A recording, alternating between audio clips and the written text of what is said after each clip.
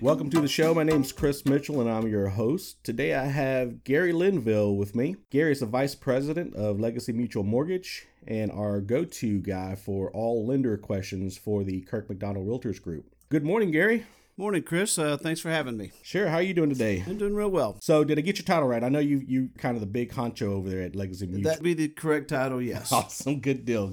Let's just kind of jump right into it here. How did you get started in the mortgage industry? It's a great question, Chris. I came out of school and had a couple other jobs and then had the opportunity to get in the mortgage business. I couldn't even spell mortgage back then. I didn't know what a mortgage was. And that was in 1993. So I kind of cut my teeth in Northeast Tarrant County. Spent 4 years with a couple of companies, and I started my own company in 96. The barriers to entry at that time were a lot lower than they are now. So it didn't take a whole lot to get a mortgage company started. That's all changed. With all the stuff that's happened in 08 and all the compliance and regulation and overlays. So it's a lot more difficult to do now. But I had that company for about 15 years. And then with all the changes and things that came around in the late 2000s, I ended up selling the company to another group out of San Antonio. So I work for them.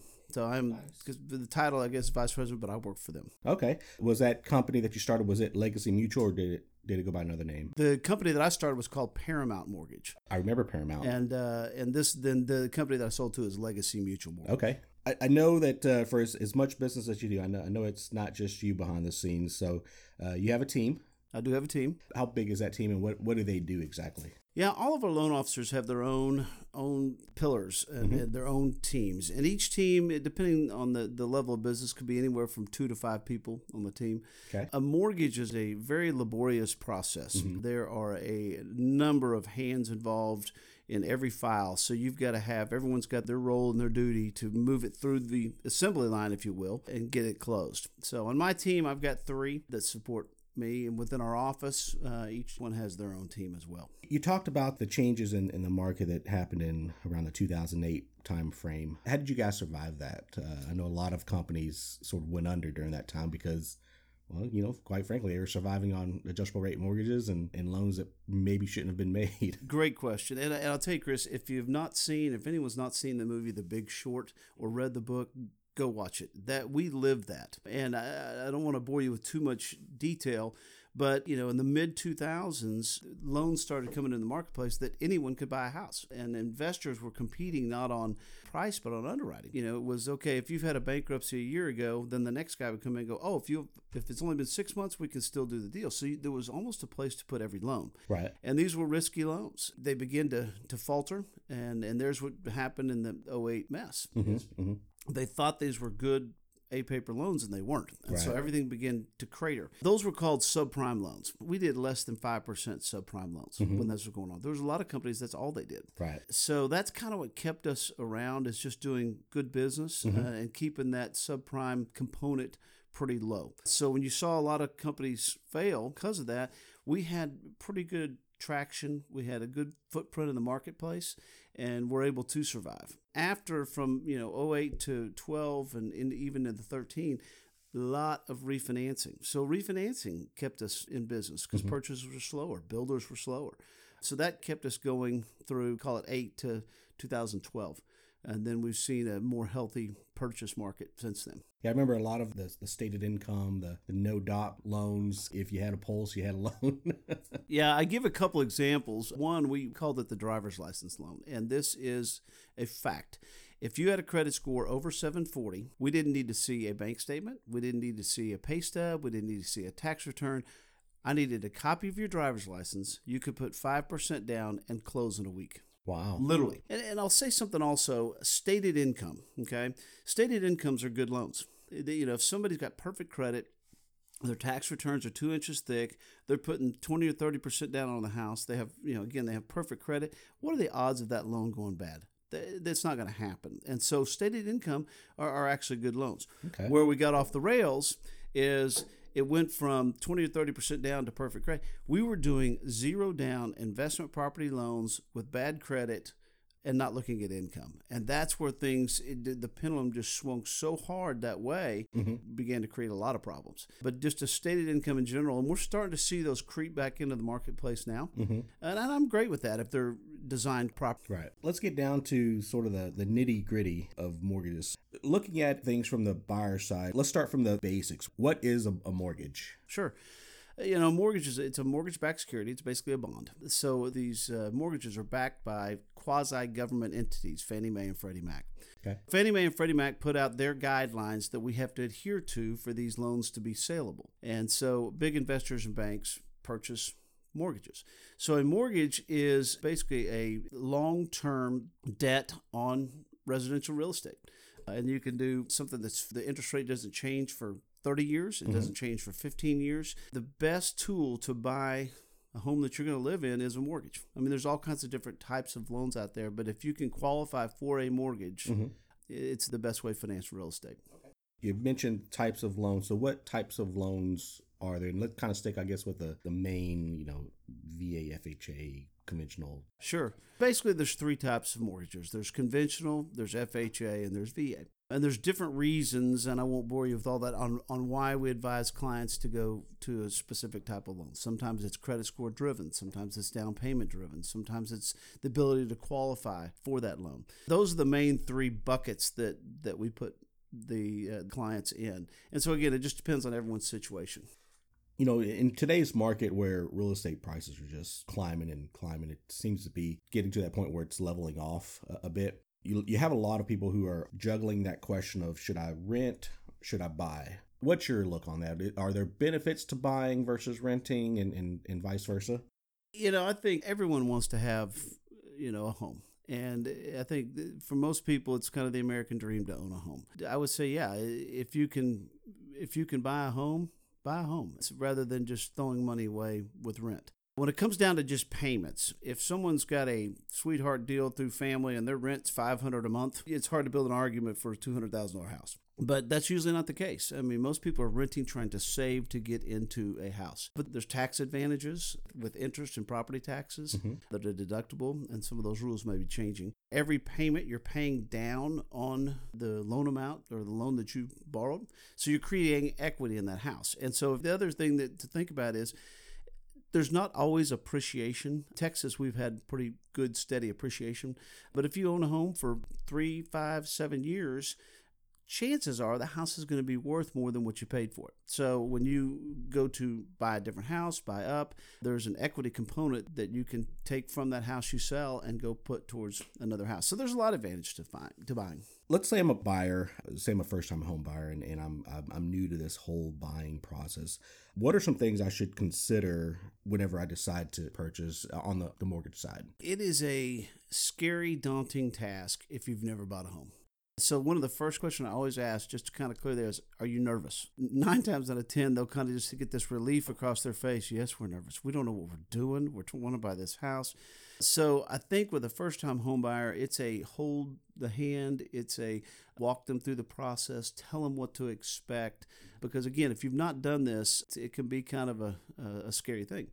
So we spend a lot of time in those situations explaining as best we can where you are now, what we're about to go through, and what it's going to look like when we close. What type of documents and information do you need? So for instance, if I'm getting ready to buy a house, what should I be gathering right now? Everything. No, it's there again. This gets back to conforming to the guidelines that we are required to live by with Fannie Mae and Freddie Mac. But it's tax returns, it's pay stubs, it's bank statements, it's driver's license, and every loan is different. So this person, we may need this. This person, we may not need a certain document.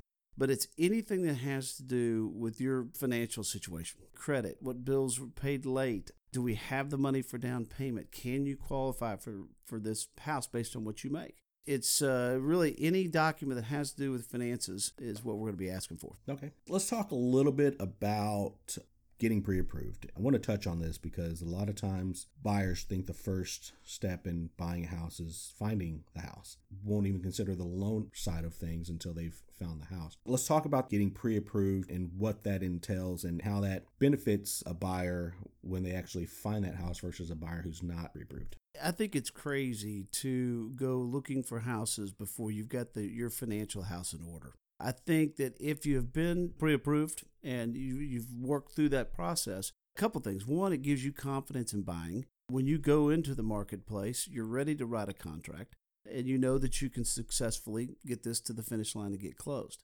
And through that pre-approval process, a couple things are learned. One, a lot of times it's shocking off for the clients. They're like, oh, we didn't know that. We didn't know the payments would be that much. We had to have how much at closing?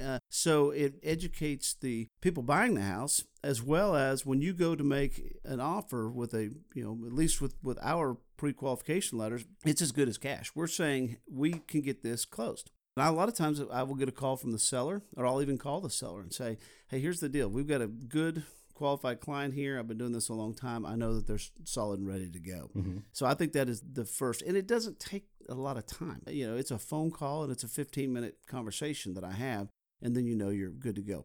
Because I can't tell you, this happened to me twice last week, the number of times someone has taken someone to a house and they've run around all afternoon and then their credit's terrible, or for whatever reason they can't qualify, then everyone's wasted their time. So I think it's crucial to do that up front. Is there a difference between pre-approved and pre-qualified? I get that question all the time. I call the terms synonymous, because if the loan officer knows what they're doing, I'm not sending a pre-approval, pre-qualified, whatever you want to call the letter, until I know the deal's solid. Fannie and Freddie have automated underwriting engines, okay? So we can plug in all of Chris Mitchell's information and punch a button and it'll say approve or not approve. Well, I have to substantiate that information. I can put in there whatever I want. Back to your question, I call them, really synonymous. Some people will say, oh, well, you're not pre-qualified, you're pre.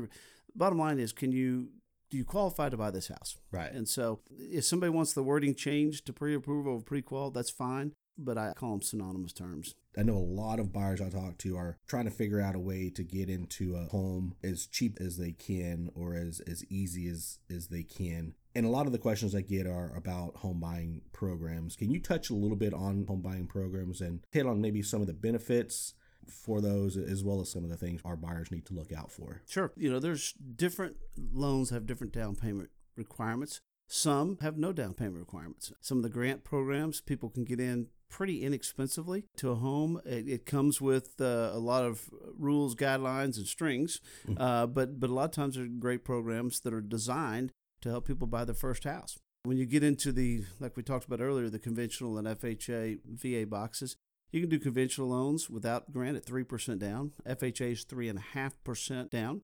VA is a great loan. I just want to make that comment.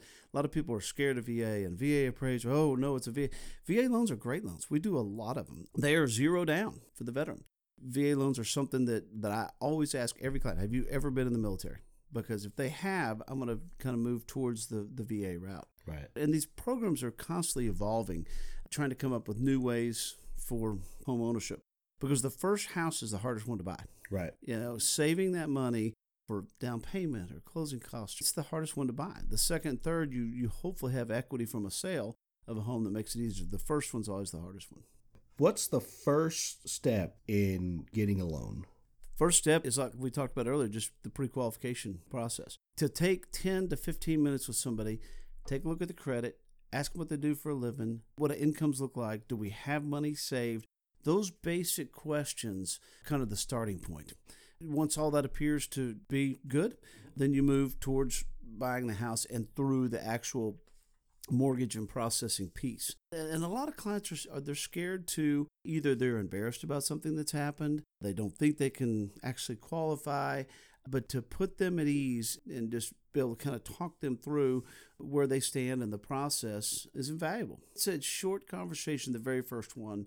And a lot of people will say, well, I don't want my payment over this, or I can go up to this amount. So to be able to kind of define and structure that to where they want to be, that's invaluable. It allows people to say, okay, if we buy a $300,000 house, it's really going to stretch us more than we want. Our comfort zone is 220, and so it kind of gives them a guide for what price range they're wanting to look in. And I tell people all the time, there are two different numbers out there. What do you qualify for and what can you afford? Those are two different numbers. We have some clients that they can qualify for a lot more than they want on a monthly basis. I always laugh and say, yeah, your qualifying number is X. Oh, we couldn't afford. There's no way you could afford that. But it also goes the other way, where my job turns from advisor to I've got to figure out a way to get them in this house because they're stretching themselves here. Like I said, there's two different numbers. What can you qualify for and what can you afford? Let's talk a little bit about the appraisal piece of things. I think that's one thing that gets lost in the whole shuffle. Both buyers and sellers are assuming that the house is going to appraise because that's what they agreed upon as far as the purchase price. How can appraisals impact the real estate transaction? Great question. And I want to circle back to the very beginning of your comment with sellers. We try to keep everyone informed because the last thing you want to happen is a deal fall apart at the end. And that goes back to pre-qualification at the beginning. And I don't want to pat ourselves on the back, but we don't have deals fall apart because you've done your work up front.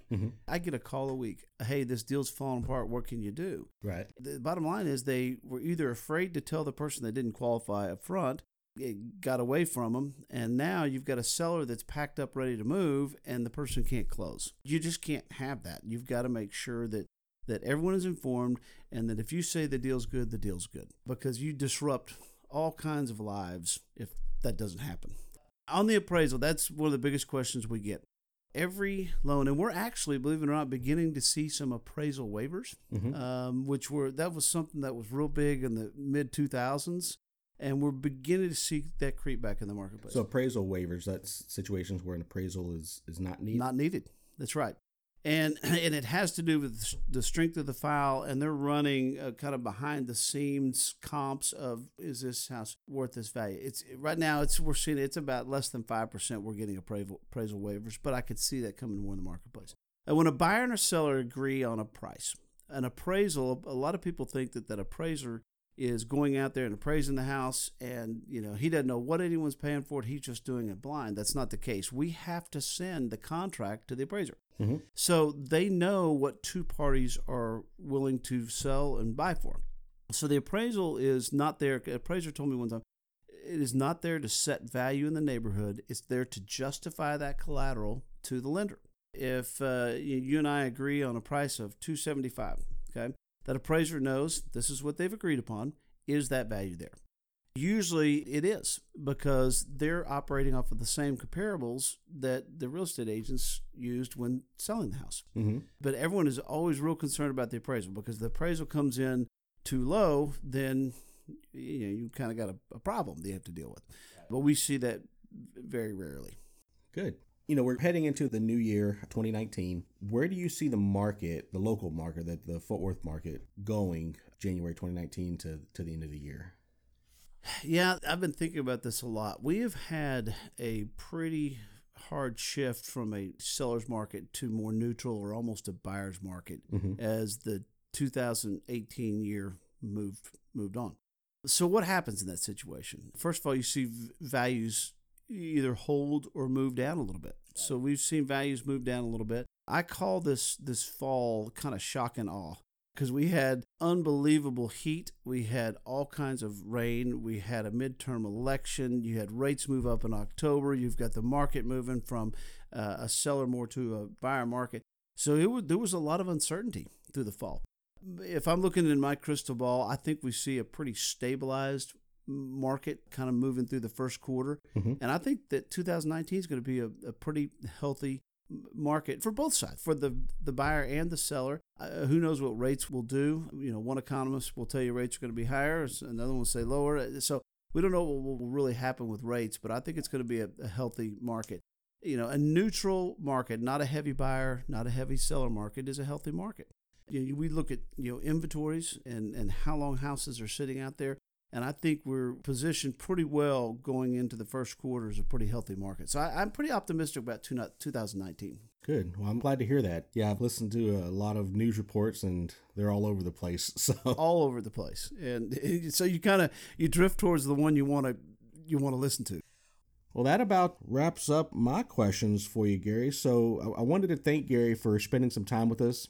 If you have any questions or need to contact Gary, Gary, what's a good number for them to reach you at? Yeah, our office number is 817-870-2777. Great. And is there an email address you'd like to give out? There is. It's G, then my last name, LINV like Victor, ILLE, at Legacy, LEGACY, Mutual, MUTUAL.com. Perfect. Well, Gary, again, thank you for coming out and spending some time with us. Until next time, y'all have a great day. Thanks, Chris.